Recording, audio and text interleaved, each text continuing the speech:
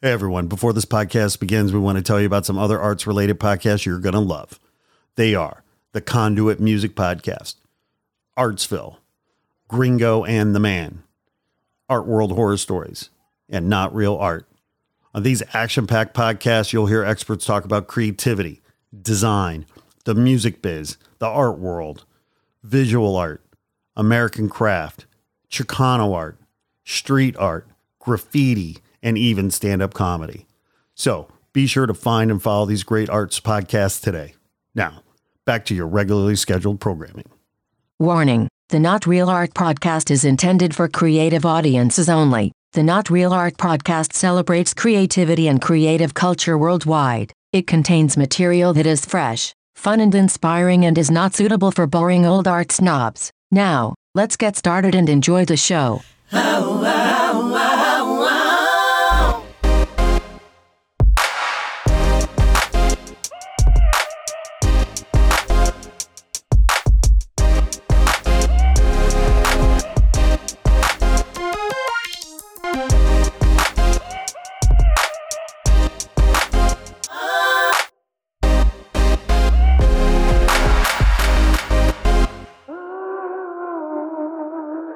Greetings and salutations, my creative brothers and sisters. Welcome to the Not Real Art Podcast, where we celebrate creative culture and the artists who make it. I'm your host, Sourdough, coming to you from Crew West Studio in Los Angeles. Man, do we have a cool program for you all today.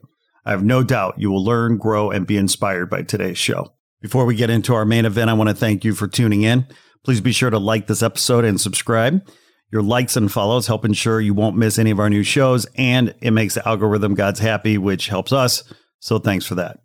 Also, be sure to visit our website, notrealart.com. Sign up for our newsletter to keep your finger on the pulse of everything we're doing here at Not Real Art for artists and art lovers. A lot of great stuff there. On the website, you'll get free educational videos. You can sign up for our artist grant for the chance to receive $2,000.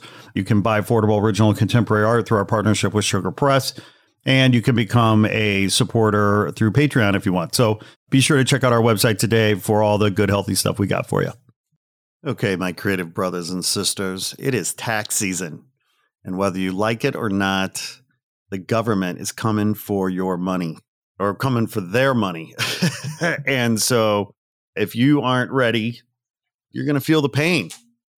And I know you don't want to deal with numbers and money and business stuff. I get it. But nobody likes doing taxes. You're not special. You're not unique. Nobody. I don't care if you're a doctor, a lawyer, entrepreneur, or an artist. Nobody enjoys dealing with taxes. And so I have good news for you. Because if you are struggling with taxes, if you're looking for help, if you're looking for expertise, today's guest is the perfect guest for you. Hannah Cole, ladies and gentlemen, Hannah Cole, the one and only from Sunlight Tax, sunlighttax.com, is our guest today. And let me tell you, Hannah is a rock star. And she's one of these rare human beings that actually has both sides of the brain working. And she actually started off as an artist and is an artist. She has her MFA, in fact. But she also has her accounting degree, because she had some really bad things happen to her along the way as a working artist in terms of getting her business set up and getting her taxes handled. And she realized there was an opportunity to actually to educate herself and become an expert. So she went back to get her accounting degree, went back to school to get her accounting degree. And now she has her business, Sunlight Tax, and she helps artists just like you deal with taxes, deal with accounting, deal with these issues. And not just, she just doesn't give you a fish. She actually teaches you how to fish too. She has a whole educational component to what she does. She has free resources on her website. She has a masterclass. She has online educational resources for you. So she's trying to empower you as well and educate you as well so that you can do for yourself and you can be self-reliant and you can handle these things so you don't have to pay her your hard-earned money to do the work. You can pay her. She'll take your money. She's awesome. But she also wants you to be able to fend for yourself. And so she's, big proponent of education and thinks of herself as an educator as well, and empowering artists around their business life and their financial life and their tax life. And so since tax season is upon us, I just thought it'd be perfect timing to have the one and only Hannah Cole with us today from Sunlight Tax, sunlighttax.com. Check them out. And without further ado, let's get into this fantastic conversation with the one and only Hannah Cole.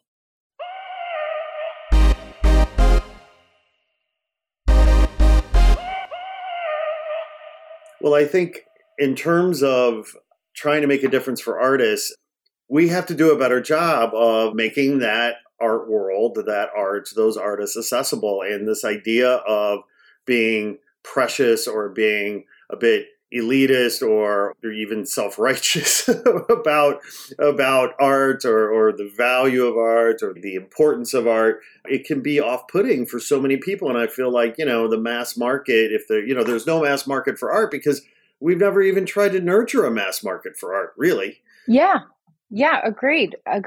Well, I was just saying before we were recording, like everybody's got a favorite pop song and everybody's got a favorite movie. And I think that all artists would do better if everybody had a favorite piece of art and felt like they were allowed to.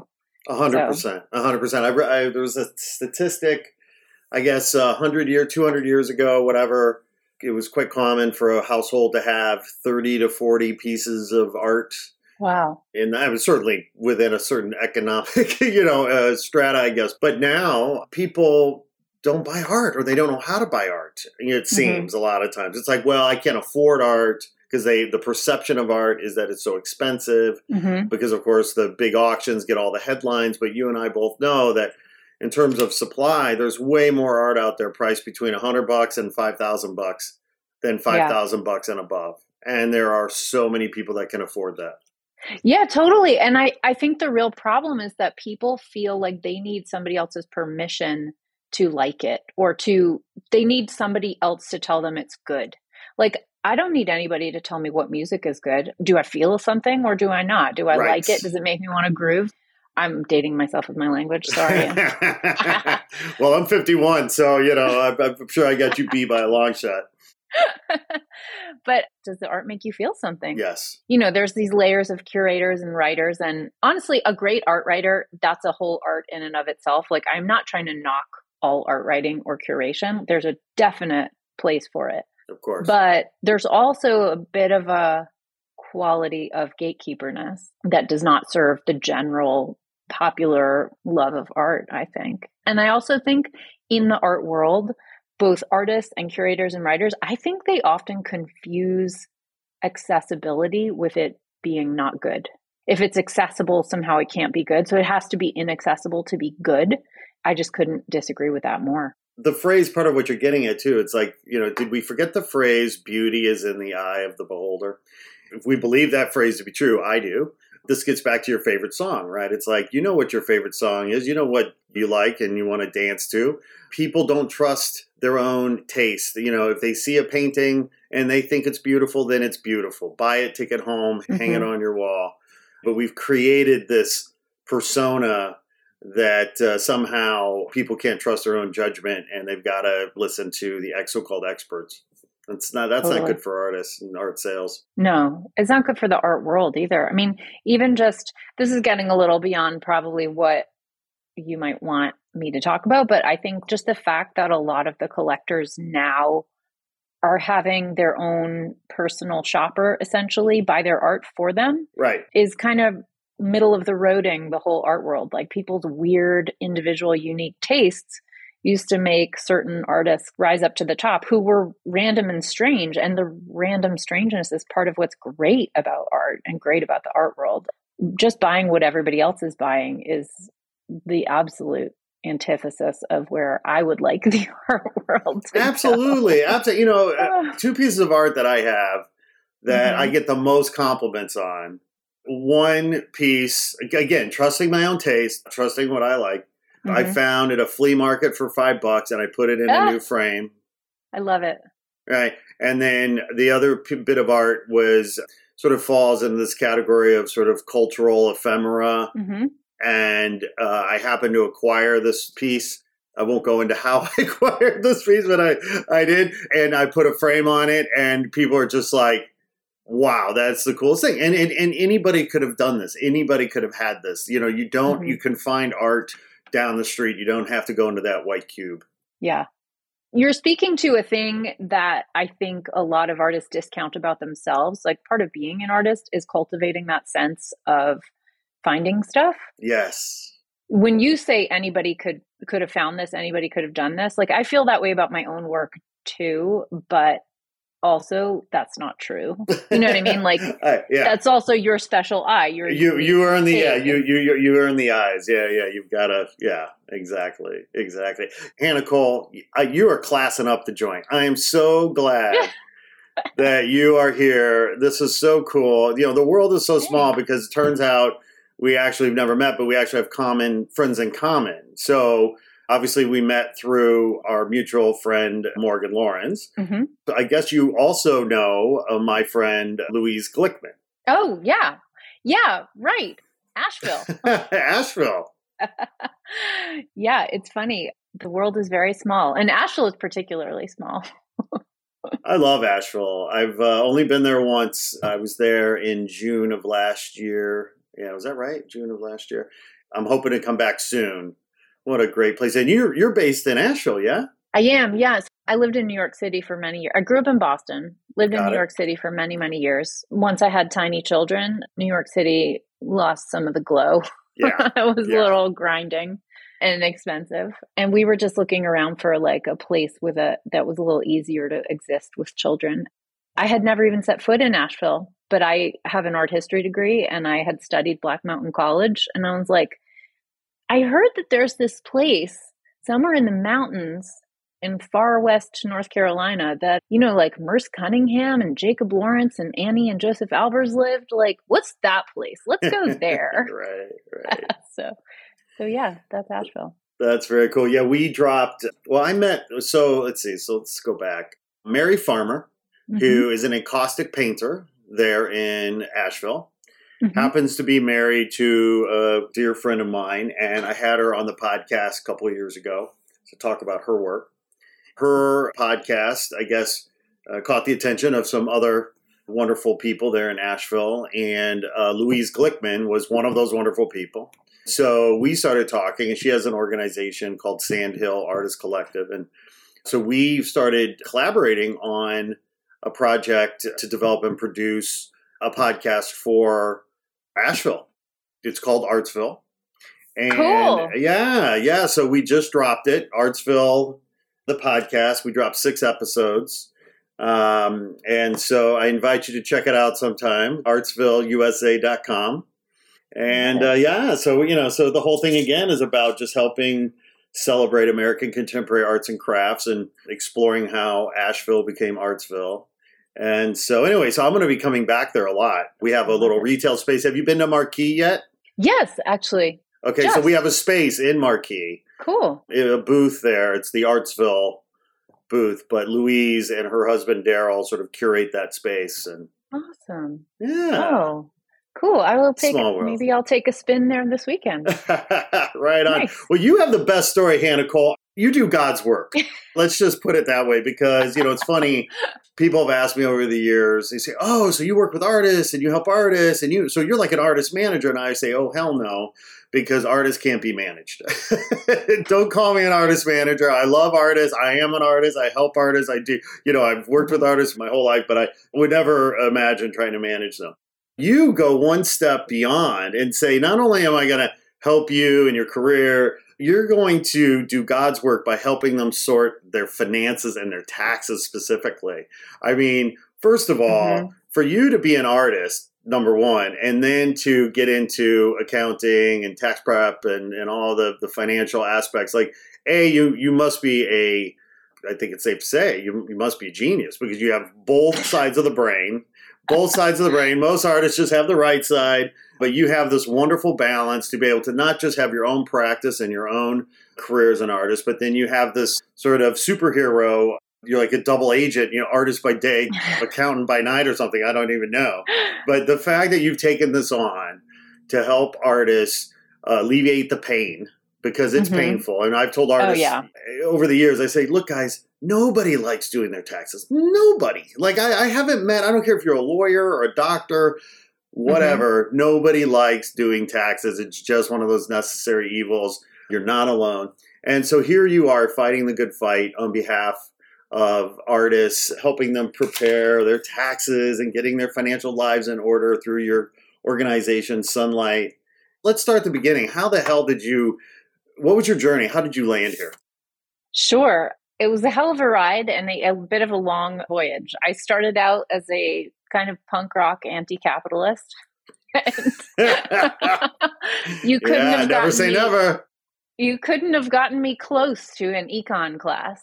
I just had no interest in business whatsoever, because to me, not from any explicit message, but from definite, strong, implicit messages culturally, business was for people who had crew cuts and wore khakis and generally were white and male, probably even athletic. You know what I mean? Like just a certain kind of person. That's who business is for. And it also seemed a little slimy to me. I was only ever interested in authenticity. And of course, that's how I became an artist, because it's the part of the world I can exist in that form. And it's cool. And everyone around me is that way. So many hard knocks. And I basically started learning about taxes on my own as a working artist, because I just organically needed it. Like when I got out of my MFA program, I was like, I don't know if I'm allowed to swear on your show, by the way. Oh, fuck yeah, you're allowed to share it. Okay. I mean, yeah. I was just like, hell yeah. Oh, that's shit. One of the best parts. No, that was my feeling when I got out of grad school was, oh, shit. Yeah. And so, that was year one and it only got worse. So just like, oh, wait, I'm supposed to pay my taxes quarterly? Wait, what's that? Wait a minute. What even am I taxed on? Don't I get to take expenses out? Wait a minute. I have teaching income and commissions and gallery sales and grants. How does this all fit together? How am I supposed to figure this out? Right. So from just I literally checked a book out of the library about taxes and I read it. So that was my start. And then I had several crystallizing moments. One was actually deciding to pay what to me was a lot of money to get my dad's accountant to do my taxes my first year out of grad school. And that was such a miserable experience. I was so angry when I was done with it. Like I said, I checked this book out of the library. I looked up some tax rules because I was really trying to do it right.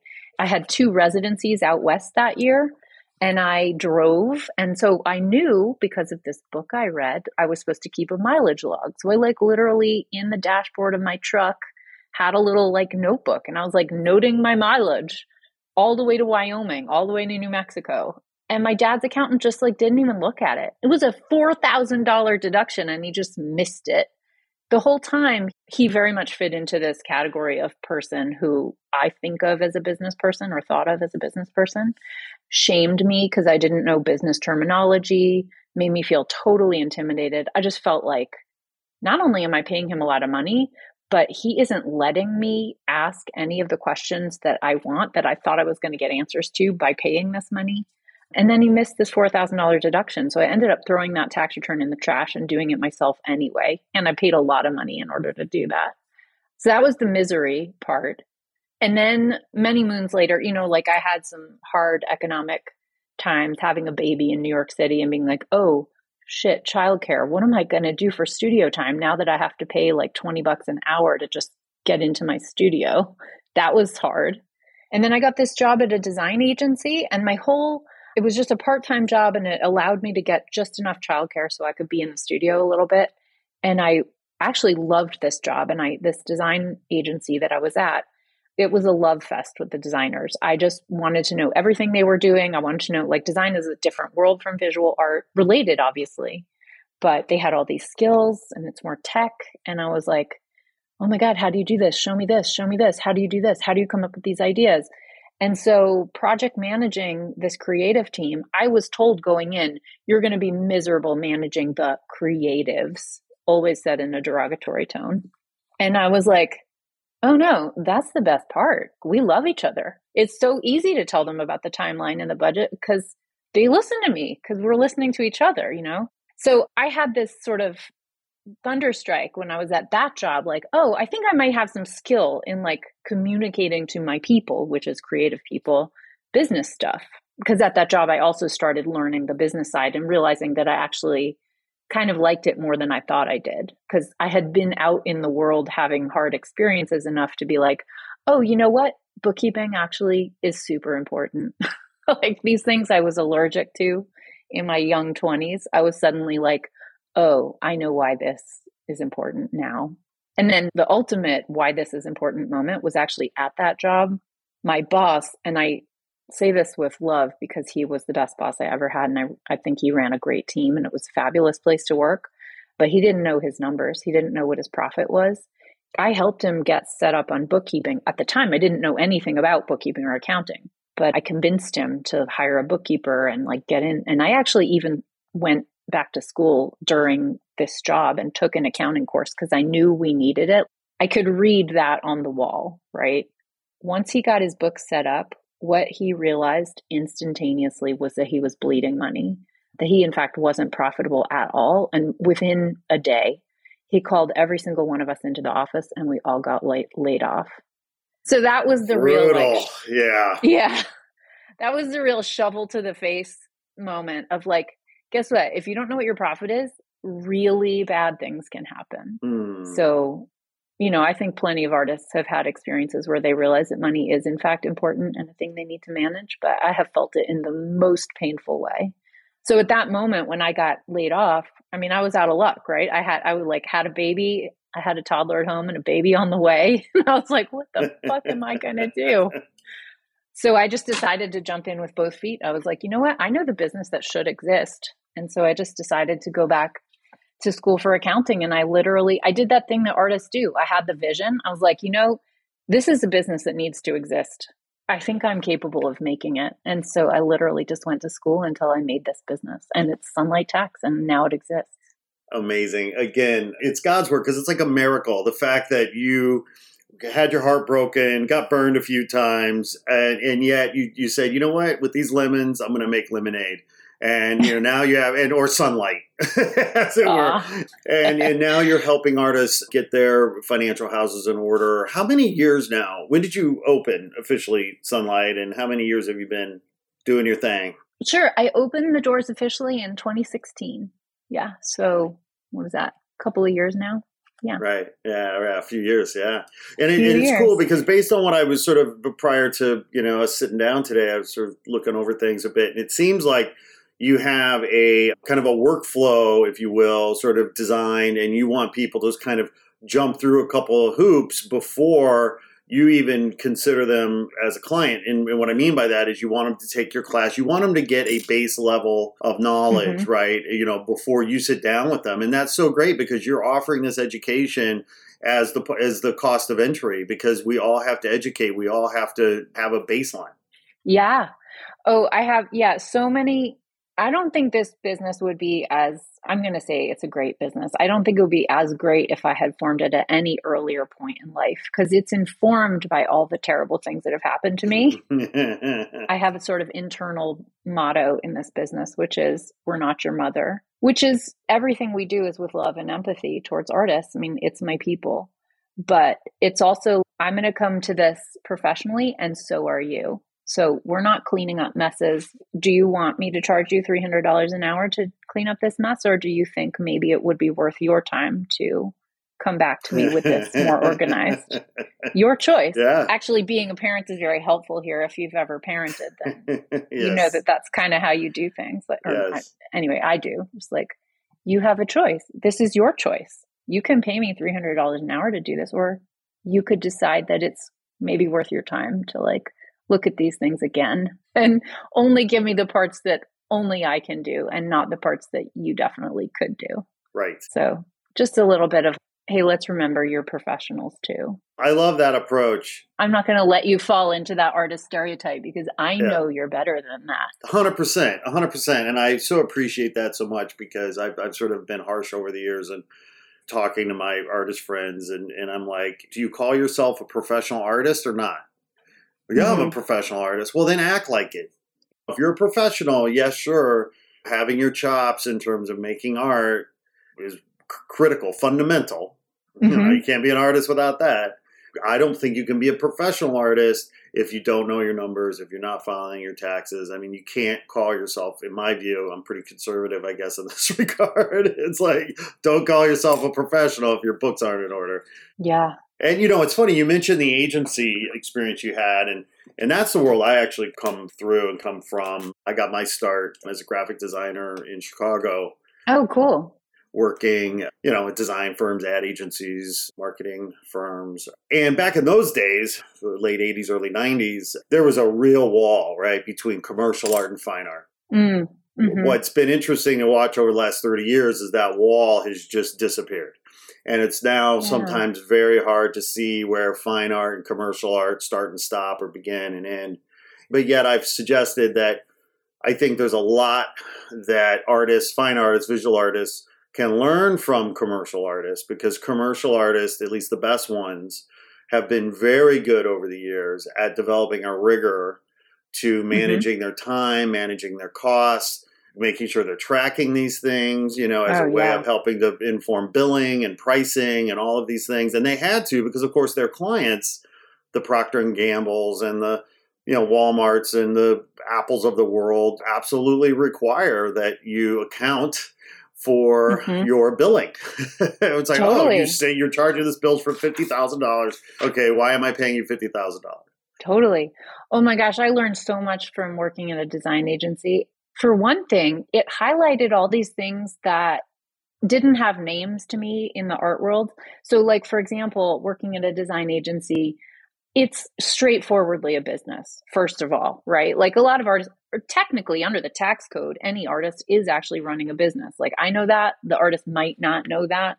It's not, artists aren't generally going into it with that attitude, even though that is how they're treated in the tax code. But design is straightforwardly a business. There's a client, there's a deliverable, there's a timeline, there's a budget. But the thing that, and again, I don't think my sort of punk rock anti-capitalist self would have appreciated this, but it took being in that world for a long time of the handshake and the wink and the no contract world of the fine arts, to be like, oh, you know what? A contract protects me. Or like, oh, you know what? Like agreeing to our terms right up front is wonderful. It's so nice to have clarity, because all the sort of misunderstandings and times where I felt kind of sour in the art world are because we didn't understand each other up front. Yes. And anyone who was deliberately, usually that is not deliberate, but anybody who's deliberately trying to keep things obscure is not really someone you should be working with. That's not someone working on the up and up, right? If somebody doesn't want to be clear, you're not going to get a good deal. So that's 100%. And you've hit on a couple of really important things. One is this belief or this notion that artists aren't good at business or artists aren't good at numbers. I mean, the reality is, largely to the extent that they're not good at business or numbers, it's not that they can't, it's because they haven't. It's because they haven't educated themselves, right? And artists are some of the smartest people I know. Absolutely. So part of the reason why artists get this rep and artists feel this way, I would argue, is because, of course, art schools do a horrible job of teaching anything business related. Zero. Totally true. Yeah. So garbage in, garbage out. At the end of the day, if artists can start accepting responsibility, right, for their own continuing education, starting to learn, starting to read, they can become savvy around these things and empowered. I mean, it's so common. It's so empowering to feel like I know this stuff, right? At least I have a handle on it, and I don't feel like I'm being, suddenly you can start trusting again and not feeling like people are trying to take you for all you're worth or whatever. So there's this empowerment thing, that I feel like needs to happen. And the work you do is so critical to this, because you are educating and informing and elevating and expanding and empowering these artists around their financial lives. And then the second part of that, it's interesting. You mentioned something about contracts, the sweat that I've seen come down the brows of artists as they've sat to read a contract. The joke over the years has been, you know what? If the contract is more than 2 pages long, they're not going to sign it. If we can just keep the contract one page That would be ideal because, again, reading contracts is one of those things that artists start to bog down on. It's like they become intimidated, and I don't know how much you've run into that. I was remembering a few years ago an artist who I love, and I won't mention his name because I love him and out of respect. He's an incredibly talented guy. And a friend of mine who's a vice president at Warner Brothers, right, loved his art. And said, I would love to meet with them. So long story short was we started meeting with Warner Brothers. They were bringing in writers because they loved this guy's artwork and they wanted to turn it into like an animated series or whatever. And so we found a writer, and the artist and the writer started developing this great storyline based on his IP and like all this stuff. And it was weeks and weeks and weeks and months of work. And it was so exciting. And this would have been a life game changer for the artist. Oh no, I sense a but coming. But when it came time to sign the contract, which of course you can imagine a contract from Warner Brothers. Yeah. Right? Yeah. He got cold feet and he vanished. Wouldn't return phone calls, wouldn't, just vanished. And my heart broke for him, number one, because that could have potentially paid for his kid's education, for a mortgage, for, who knows how much money he could have made from this project with Warner Brothers. And so it just was heartbreaking because I felt like, here's an artist, he's 100% artist, just a brilliant guy. But when it came time to the business stuff, when it came time to sitting down with a contract and thinking about this kind of business deal that he was entering into with this big global company, Warner Brothers, he got cold feet and walked away. And that's just sad. I want artists one of my whole things is like, I want artists to lean into their power and realize that we're magicians, man. Oh, absolutely. Artists are magicians. Our power, capital can't do shit without us. You know what I mean? It's a symbiotic relationship between capital and creative. I mean, capital needs creative to make more money, right? But most creatives I feel like, don't lean into their power and don't understand how much negotiating leverage they actually have, right? Yeah. And I'm always quoting, in 2015, you probably saw this, I'll send it to you if you didn't, but Ernst & Young partnered with the United Nations and with the Society of Composers and Authors, forgetting the name of that organization, to, for the first time ever, quantify the creative economy globally. And so Ernst & Young, over several years, looked at 11 verticals. So they looked at visual art, performing arts, music, movies, TV, architecture, gaming, radio, like 11 creative verticals, what they called the cultural industries.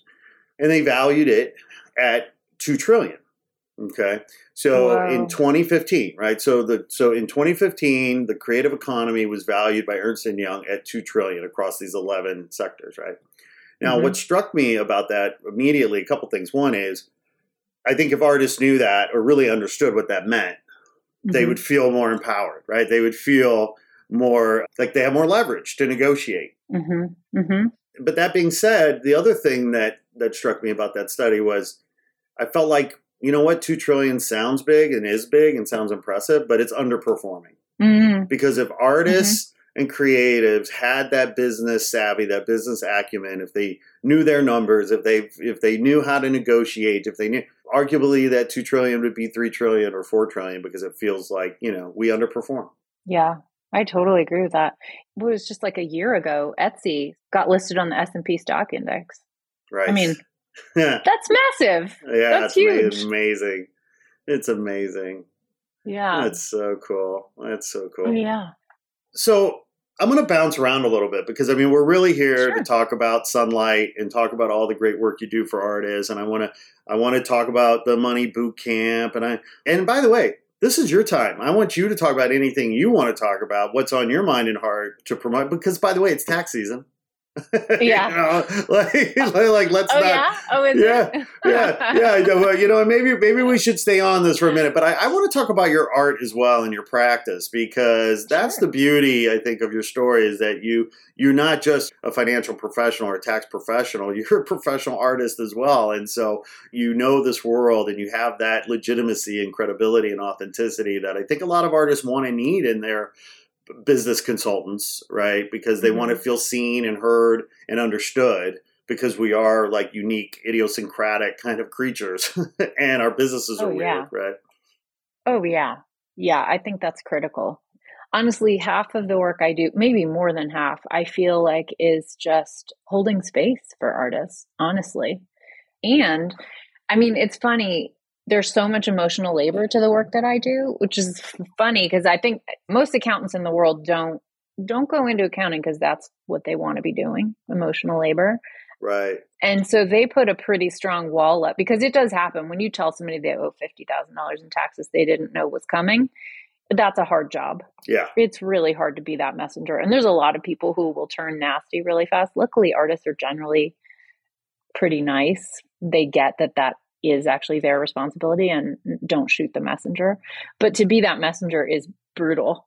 And a lot of what I'm doing is just like holding space for them and witnessing how hard what they do is. And actually, I really like to say primarily I think of myself as an educator, like speaker, writer, and teacher. And in all of my talks, I always end with just kind of just an appreciation for what artists do in the world, which is we are the empathy builders. We are the people bridging divides and showing the less creative part of the population what better world is possible. And I think it can be really hard when you are an artist. I want all artists to take the making money part more seriously and actually treat themselves like they deserve it, and not think of all money as evil and all people with money as evil, because those are attitudes that they just shoot you in the foot. They just stop you from having any financial security, pretty much. When you are an artist, the thing about it is that I just don't know any artists who went into art because making money was their top priority, right? Artists go into it for other reasons. They want to do other things, bigger things, and they have a vision. And to me, that's the power. That is what is so wonderful. And I think that artists for one thing, it can be very scary when you have made decisions all year long, prioritizing just making the most kick-ass show you possibly can. I mean, what artist in the world is going to pick the cheap materials over the really, really nice materials when they're trying to make the best possible work, right? Like, you can't name anyone, right? But when you then have had a lot of decision-making compounded on top of each other, and then you show what the finance side of that looks like on a balance sheet or on a profit and loss statement, you bring that to an accountant. The only thing that accountant is seeing is the numbers. They're not seeing, oh, but that show you had, that was amazing. That was the coolest show I ever saw. It blew my mind. I told all these people about it. We had this conversation, and that's why we do it, right? It's not that profit and loss statement where the accountant is looking at it and they're like, is this really a business? Like, those words that a lot of artists have heard because their numbers don't look really huge. It's so insulting. It hurts so badly. And so I think like half of my work is just witnessing artists. Like, I see it. I see that incredible show. Damn, you got that residency? It takes so much to get that grant. Like, I totally know that. And it's okay. These numbers aren't as big as they would be if you were applying these skills over in medicine or law, but I think they should be. And then that's a whole other conversation. Yeah, it's fascinating. What kind of world would it be, right, if we were teaching from K through 12 as seriously as we teach, reading, writing, and arithmetic? If we were truly teaching design thinking and color theory and art appreciation, what would the world look like if folks had developed those muscles as well? Absolutely. I had a teacher in graduate school who said, John Walker, to give him credit, he said, most kids, they draw to show the world what they're going through, to tell a story, just to express themselves in any way. That's the natural language that everyone learns first.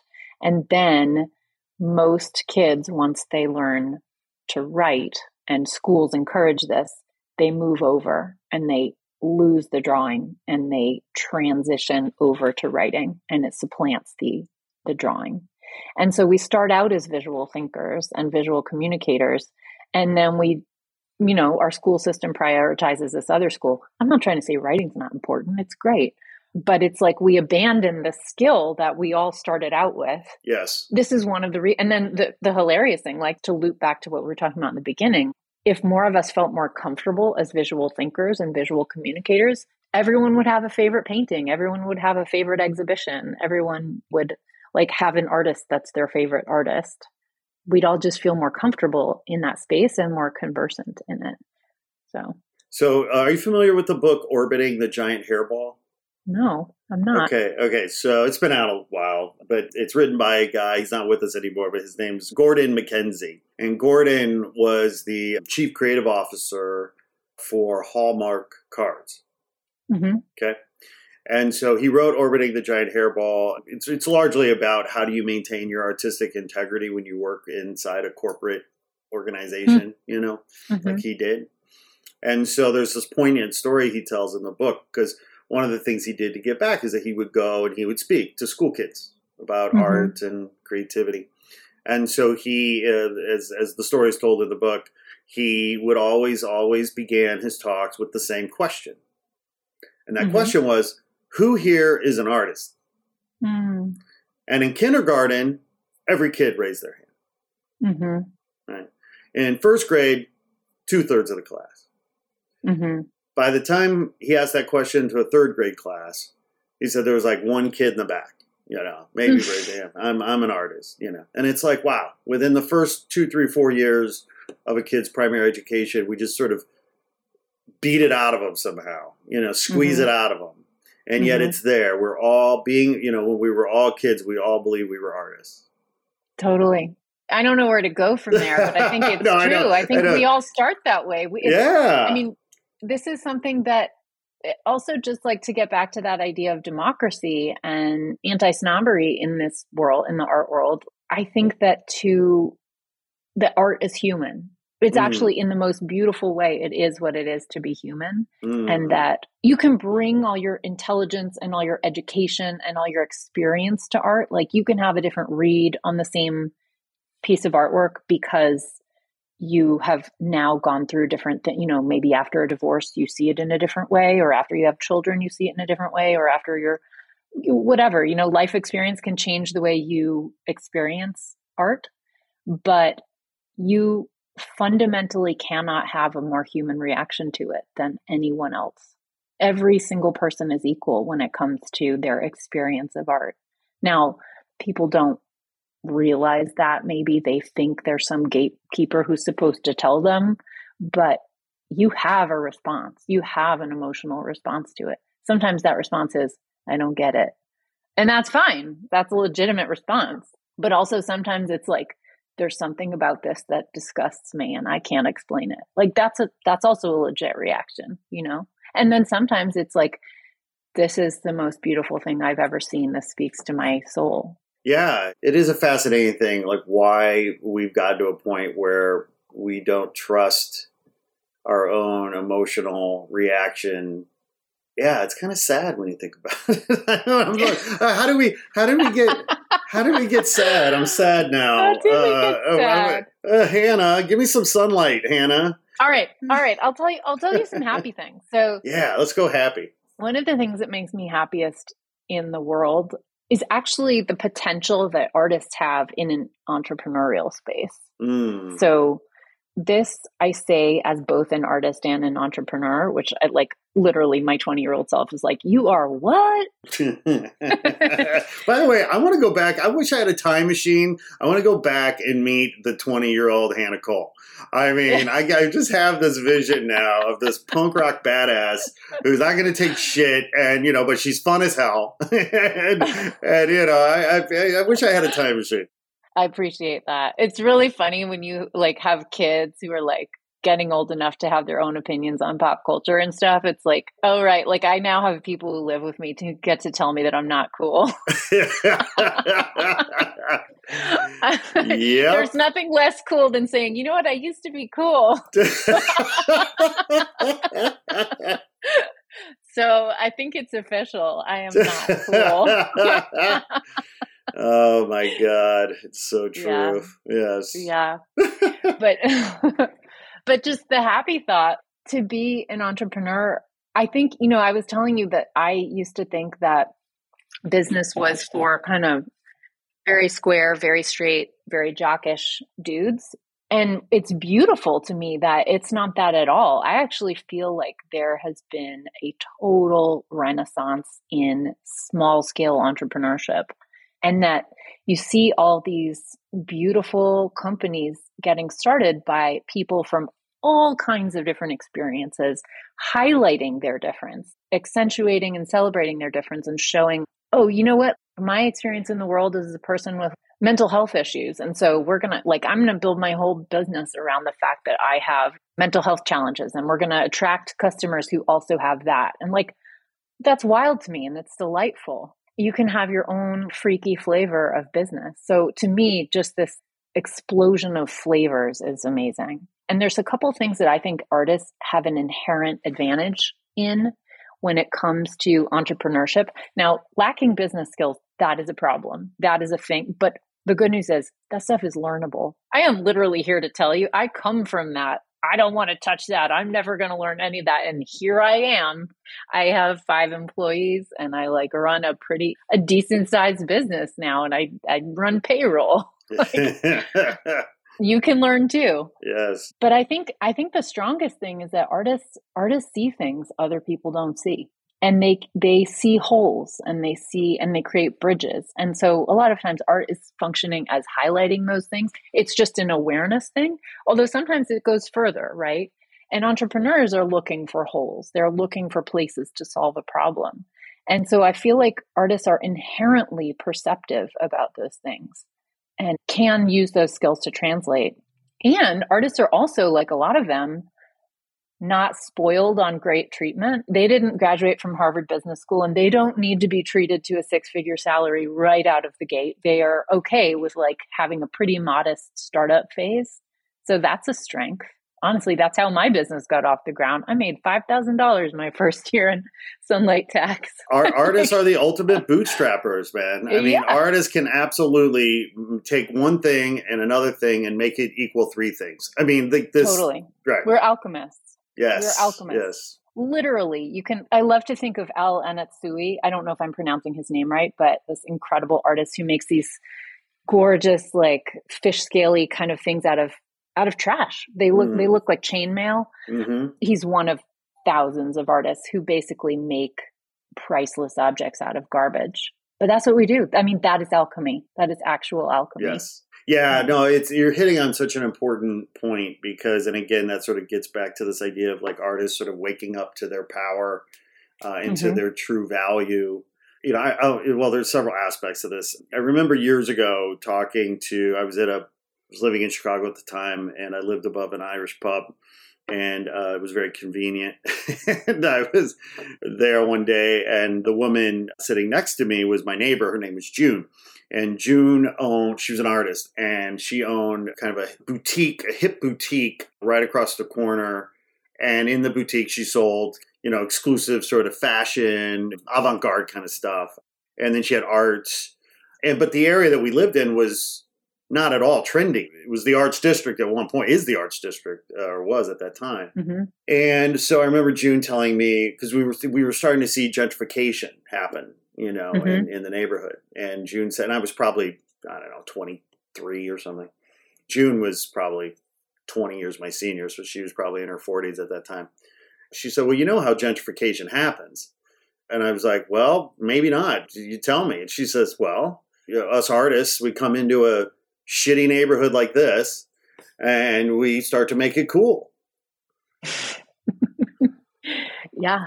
And, 5 years down the road, there's the cool gallery, the cool coffee shop, the cool underground bar, the cool resale shop. And then suddenly people want to live there. People want to come there. And then the money comes. And then eventually the rents go up. And then the artists have to move because, they can't afford to live there anymore. Mm-hmm. And you see this this is the power of what artists do, right? They literally come into a desolate area and bring life to it. That's what artists do. Yeah, I think it's amazing. It is totally amazing. I think it's also important that, like, I have some funny stories about being in school as an accountant. Okay. Because, I mean, just talk about being a black sheep. Right. Oh my God. Yeah, you infiltrated this world, right? You're the artist coming into this world of suits, you know? It was so weird. I had so many revelations. I literally, this was very satisfying. I had this professor who, like, years later wrote me an email, and he was like, I just looked at your website. I didn't realize that you were like a real artist. And then he saw that I had started this company, and he also couldn't believe that. And he sent me a business pitch. He asked if I wanted to become his business partner. That's awesome. Like, what? Bravo. Oh, man, it was crazy. But I have so many funny stories that illustrate, honestly, they illustrate how hardworking artists are, I think, and how hard it is to be an artist, and actually how easy the rest of the world is sometimes. So I, as an artist, like, I have had this, my strategy has been, first of all, you have to be excellent to be an artist. If you're not going to stick with it to the point where you develop like real skills, where your work is really good, like, what are you doing it for? So to me, and I find that is true of all my peers, our work is great. The people who I exchange studio visits with, I'm never wasting my time. They're incredible. I don't know. And also, it's so hard to negotiate in the art world. There's not a ton of money, not a ton of opportunity. I mean, maybe that's a little overstated, but but it's hard, right? You hear a lot of no's. I remember in accounting school, like, they brought in, as a sort of career opportunity kind of thing, they brought in this guy who was a partner at Ernst & Young, and they brought him in to, like, have a chit chat with the accounting students. And I was like, oh, hell yeah. Like, I'm about to try and start an accounting company. I'm going to wear something. And I did all my artist tricks, right? Like, I was like, I'm going to wear something very noticeable, memorable. So I'm going to dress in a certain way. I'm going to sit in the front. I'm going to have read his bio backwards and forwards before I show up to this event. So I'm going to ask him some intelligent questions and reveal that I actually know who he is, like, really know who he is, do my homework. And I went in there to this sleepy little lecture hall where all these accounting students had been forced to go by their professors. And I sat in the front and I did that. And I asked 3 questions. Well, no one else there asked a single question. And this guy, and I thought, like, I'm going to make a really positive impression, so I might have a chance of getting his card so I can follow up, so I could maybe get a coffee with him and maybe get an introduction somewhere, or, like, get some tips on starting my own firm, right? It was so much easier than that. Instantly, he was like, wow, because no one else in there asked a single question. It was insane. But this so gets to one of the core attributes of virtually any artist worth their salt, and that is that artists give a shit. And, and you gave a shit. Like, you put everything into it. You're like, I'm going to show up. I'm going to be my best. I'm going to be prepared. I'm going to deliver. I'm going to bring the goods. And everyone else is just like, I'm here because I have to be.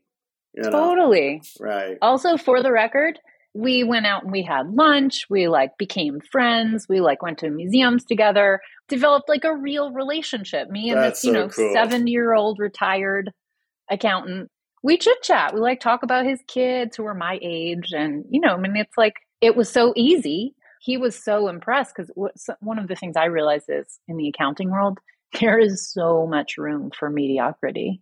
There's so much room to be a terrible accountant in this world. You can get a job. You just can.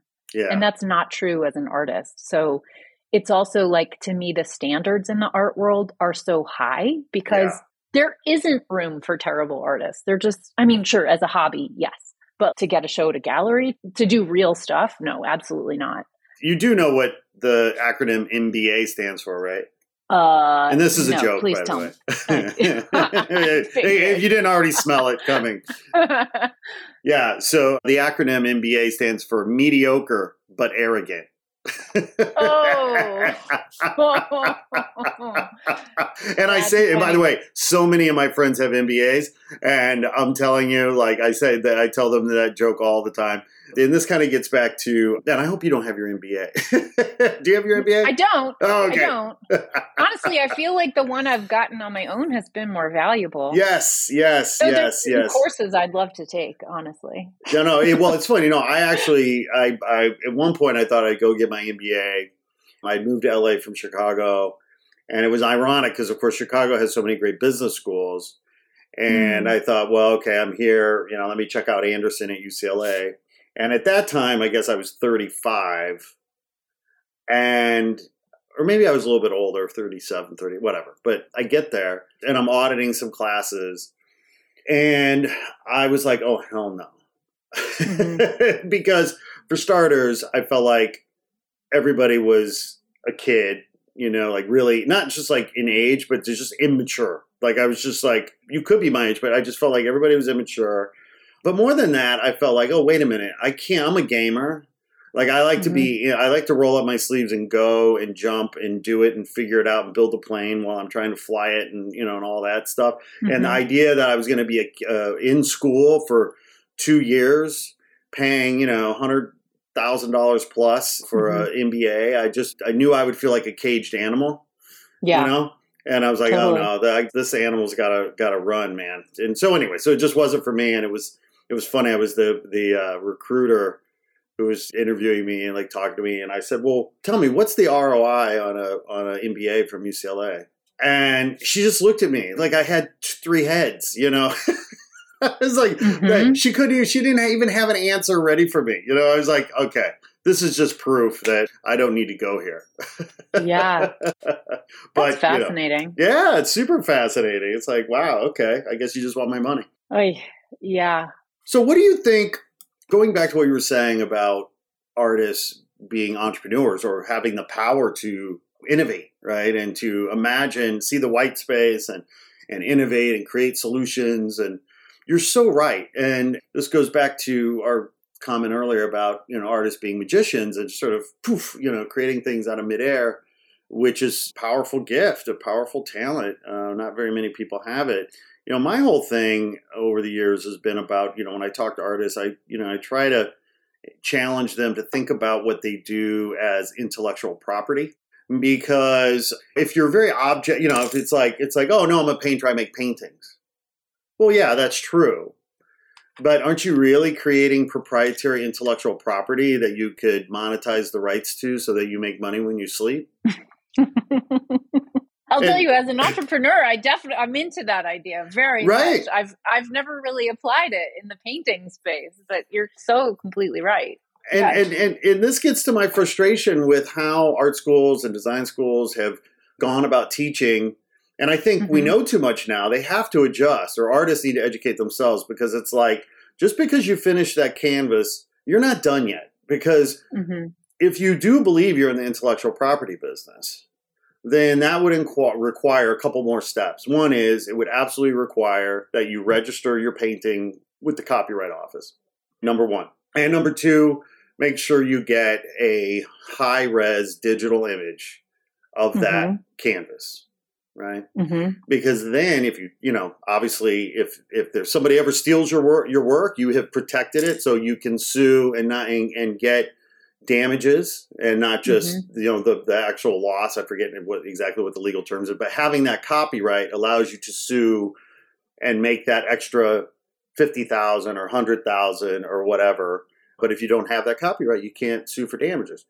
And then having that high-res digital image allows you then to potentially license that image into fabrics or manufacturing or, some sort of product line, for Macy's or whatever the case might be. The beauty of embracing this idea that we're in the intellectual property business and we want to go that next step to license the rights to use our IP, then suddenly we're making money when we sleep. And how brilliant is that? It is brilliant. It really is. Well, I find that a lot of artists are really conservative. They're geniuses and incredibly creative when it comes to actual artwork. But when you get a couple layers to the outside of their practice into the business model of their art practice, super conservative. Like, well, we do it this way. You try and get gallery representation, and then, you have shows and residencies, and maybe you get some work placed in a museum. The funny thing, and I can say this with some authority, doing the taxes for many artists and seeing what the numbers look like, people don't make money that way. They just do not. Like, artists, if you are listening to this right now and you think that the holy grail for you is gallery representation and it will solve your financial problems, you are wrong. It might solve some prestige problems for you. The art world is happy to pay you in prestige and stiff you on money. Yes. It's a thing that I see a lot of.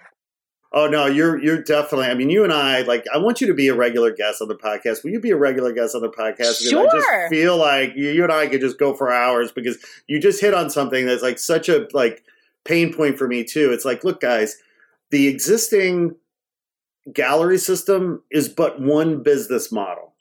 Mm-hmm. And trust me, that one business model fails 99.9% of artists. And yet you're trying to get in there. Yeah. What the art world needs is more business models, more innovation. And artists, you are the perfect people to solve this problem.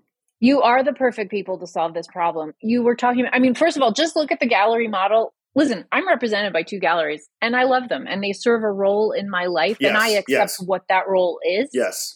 But if you just even look at a gallery model, you can tell it's not going to serve your financial needs. That gallery represents 20 artists, and the income generated by that gallerist from selling the work of 20 artists is enough to support them, right? You are only one of the 20. You are making the same 50% that the dealer is. If you have a 20th of the income, do you think you're going to have the quality of life that gallerist says? No. It doesn't work. It just, on its face, you don't even have to look at the numbers. You can just look at how that structure is, and you can be like, that's not going to work very well for me. Of course, we're acting like all 20 artists sell equally, and they don't. Usually there's 1, 2, or 3 of them who are the hot sellers. And of course, who gets the attention of the gallerist is going to be those 3. And the rest of the people are scrambling for a little bit of attention here and there. So there's that. But I'm here to say, because I do the taxes of a lot of artists, I do see real bright lights and people making incredible sales. And I do see people, what excites me the most is when people are really innovating on the business side of their art practice. I think it takes a thick skin, because I think actually the art world is very conservative about that stuff. We are actually very conformist, which is shocking, right? But I think artists are very conformist, or some of them are. A lot, I guess, the artists in my crowd. Give us an example. You're talking about some because you do work with so many artists and so many arts businesses, and you just sort of mentioned some of the cool things you see some artists doing for their business, innovative kind of things. Give us an example share 1 or 2 ideas that you've seen that really are working hard for artists. Sure. Well, I think one of the greatest sort of secret superpowers of artists is community building and resource sharing. And so a lot of artists I see doing really well are basically giving back to their arts community. I suppose you could say that's what I'm doing. But a lot of artists I've seen have created really wonderful businesses that add tremendous value to their peers as artists. So there's some people I feel like I should, if I'm doing their taxes, I feel like I should not name their names. But there are people who, for example, just create lists of opportunities, and they sort of have a subscription model, and they show a whole bunch of opportunities. I have a client who does this for women specifically, opportunities for female artists. She does great. It's really cool. And then all these people pull together and they pool resources. And so it's sort of community building, and it lifts all the boats. I mean, it's fantastic. Well, I can name a couple who I know would actually be happy with me to name them. I have a friend, Erica Hess, who is herself a painter, a great painter. And she has a podcast, the I Like Your Work podcast. Oh, yeah. That's a great podcast. It's a fabulous podcast. Yeah. And Erica. Tell her I wanted to come on the show. I'd love to chat with her. That'd be great. I will be so happy to. But she is a natural leader, a natural community builder, Erica. And everything she does just sort of orients that way. I think it's kind of her vibe. And so her podcast really builds a community. And she has started, I even have one I know this is a podcast, but she started printing these catalogs, and she started a little beautiful membership where you get a catalog every month and some other benefits. And so it's just like, these kind of things that artists really like and really need. Yes. Yeah, I have another friend, Patty Johnson, who she was like one of the OGs of the art world. She had the first art blog, I think, Art F City. She now runs this membership called Network, where she's like a writer and an editor and a grant maker, I guess you would say. And she teaches artists kind of like how to get grants, how to write an artist statement, how to approach galleries, how to do a good studio visit. And so, like she's running, it is like a membership model. But so I've seen a lot of success definitely in that like membership or subscription model among artists. I think that's so hopeful. I mean, yeah. Well, thank you for sharing that, because, I do feel like it's so important for artists to hear these examples and know about these so-called case studies, because then they can apply that to their own business. And one of the downsides of being an artist is that it's often a lonely profession, right? I mean, we're all sort of squirreling away in our studios, and we think that we're alone in our world, and that problem that we have is unique to us. And it turns out that same problem 100 other artists are probably grappling with. And if we could come together and share a little bit more, listen to a podcast and hear some great ideas, hopefully that will go to spread the love and help address. And people realize, oh wait, my problems aren't so unique. Everybody's kind of struggling with similar things. But Hannah, what I love about talking to you is that we have already been talking for an hour and 10 minutes, and it feels like 5 minutes. I mean, it's just like this. It's like amazing. I'm so grateful to have you on, and I want to be respectful of your time. And we could keep going. I could keep going. But in terms of respecting your time, because I know you've got a lot going on too, before we do wrap up today, whenever that is, it's tax season, right? And artists are, either they're sticking their head in the sand right now. Like so many of us are just like, I don't want to deal with it. Or or they are actually taking it on and grappling with it. So, and one of the great resources, and I encourage everybody listening to go to your website. It's sunlighttax.com. Sunlighttax.com, right. So you have so many great resources. Like, for example, I just earlier I downloaded your free resource for deductions. Yeah. I mean, what a cool freaking chart. I mean, it looks amazing. I mean, it looks like art itself. The design of it's so cool, but then the information here is so valuable.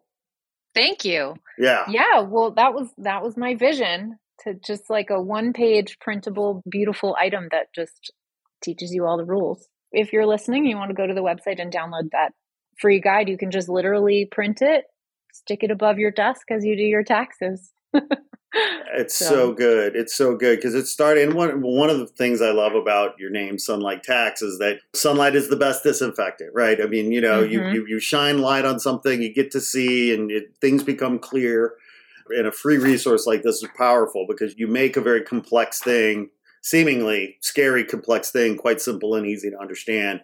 It's interesting though. I don't see on the list of deductions. I don't see whiskey. I cannot deduct my whiskey. Is that what you're telling me here? Well, you can deduct your whiskey if you have it with another person who you are doing business with. I hate drinking alone. Okay, all right. So don't drink alone is basically the upshot here. Take someone out, talk about your next project, or do business in that way. I love it. I love it. Deductible. So talk a little bit more about the other resources on your website, because you've got the Money Boot Camp, you've got so many other good things. Tell our listeners about what they'll find when they go to Sunlight Tax. Sure. So, that deductions guide is great and immediate. You can use it right away. And I am often offering a free masterclass. So you can just come and sign up for that and watch a class and learn a couple things about your taxes. And I also have a kind of my flagship program, which is called Money Boot Camp. I feel so proud of it. It is a program that basically teaches you how to handle your taxes as an artist. So it gets you to set up your own bookkeeping. It gets you to know what your profit is, to calculate your estimated quarterly taxes and pay them every quarter.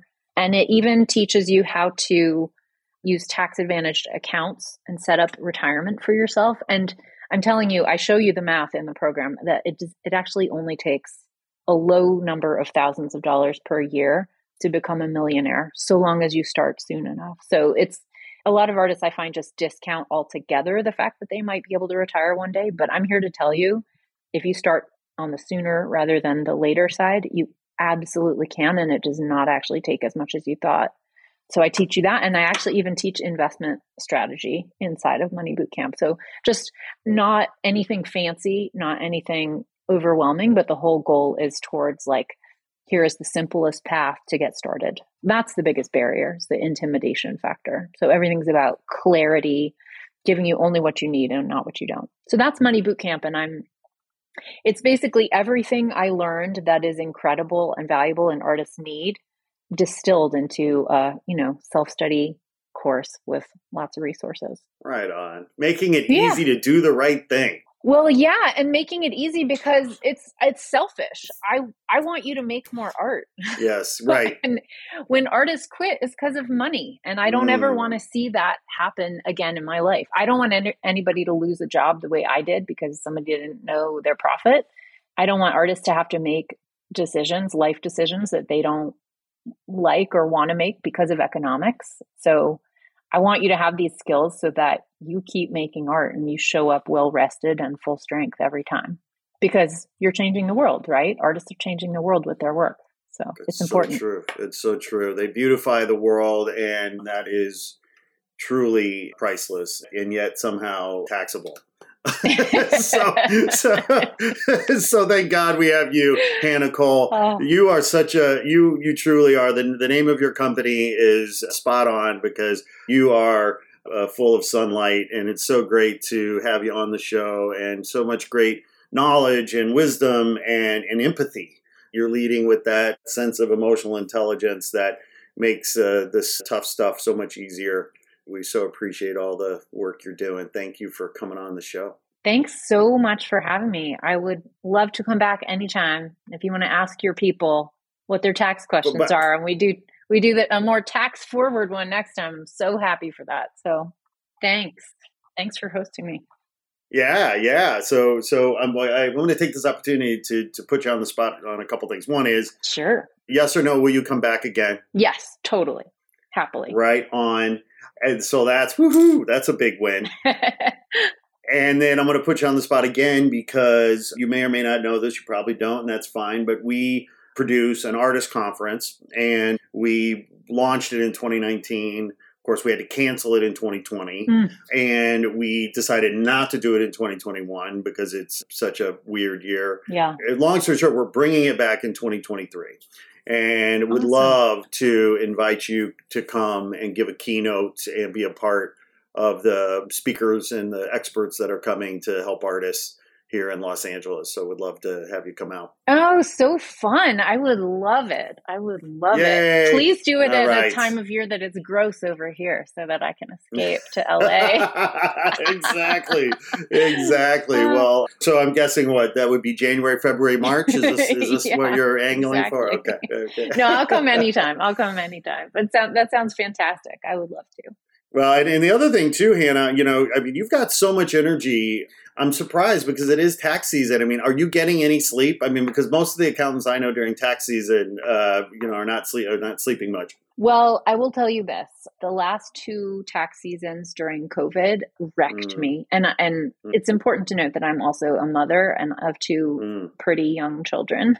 And anybody who was homeschooling non-readers during this period feels some massive burnout. And any accountant who's been through the last 2 tax seasons also feels burnout. So my burnout got so bad that I hired a lot, and I was like, you know what? I'm just not going to have another season that bad. So that's why you're looking at me and I'm like able to laugh, because I handled it. Good. Well, you delegated, right? And I mean, good for you, because, one of the things that's hard for, I think, a lot of folks is letting go and delegating. Oh, man. We have such a DIY culture as artists, and it's powerful. Like, there's a lot that's wonderful about that, and I don't want us to lose it in some ways. But there are times that it is just not smart to DIY things. It is so much faster, better, more secure to outsource things. Whether that is your bookkeeping or whether it is your laundry or there's lots of things to outsource.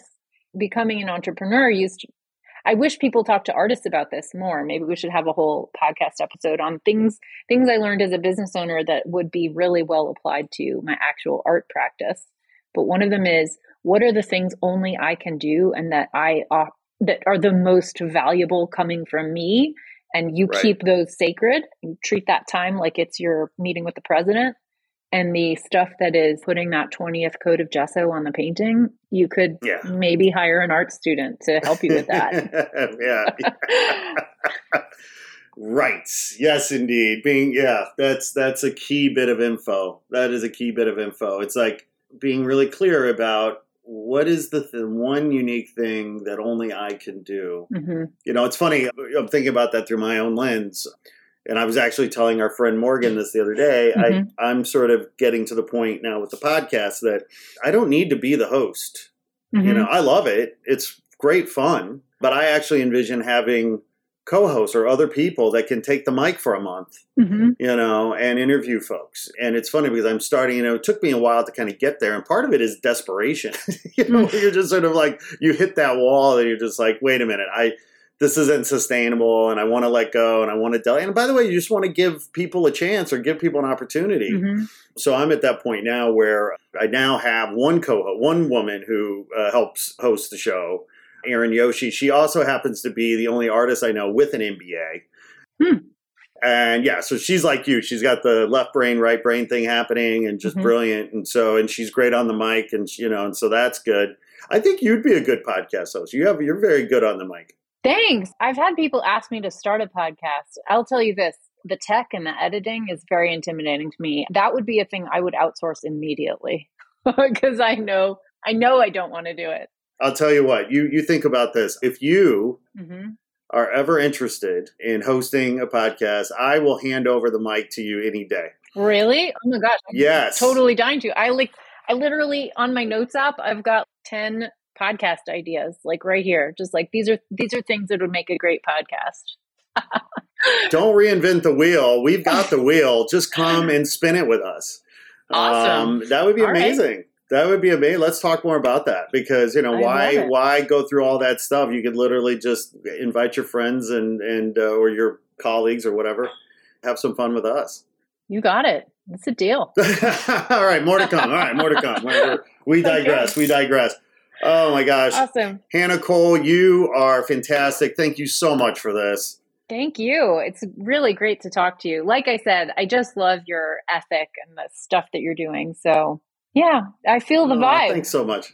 Yeah, right on. Well, it's and that means a lot. I mean, it's so funny because the name, it's been so interesting, like with the name Not Real Art, to watch people's expressions because 99% of the time artists get the joke immediately. Mm-hmm. Right. They never question the name, rarely. Mm-hmm. But anytime, there have been more times than not, I've spoken to gallerists, curators, so-called experts, and they say not real art.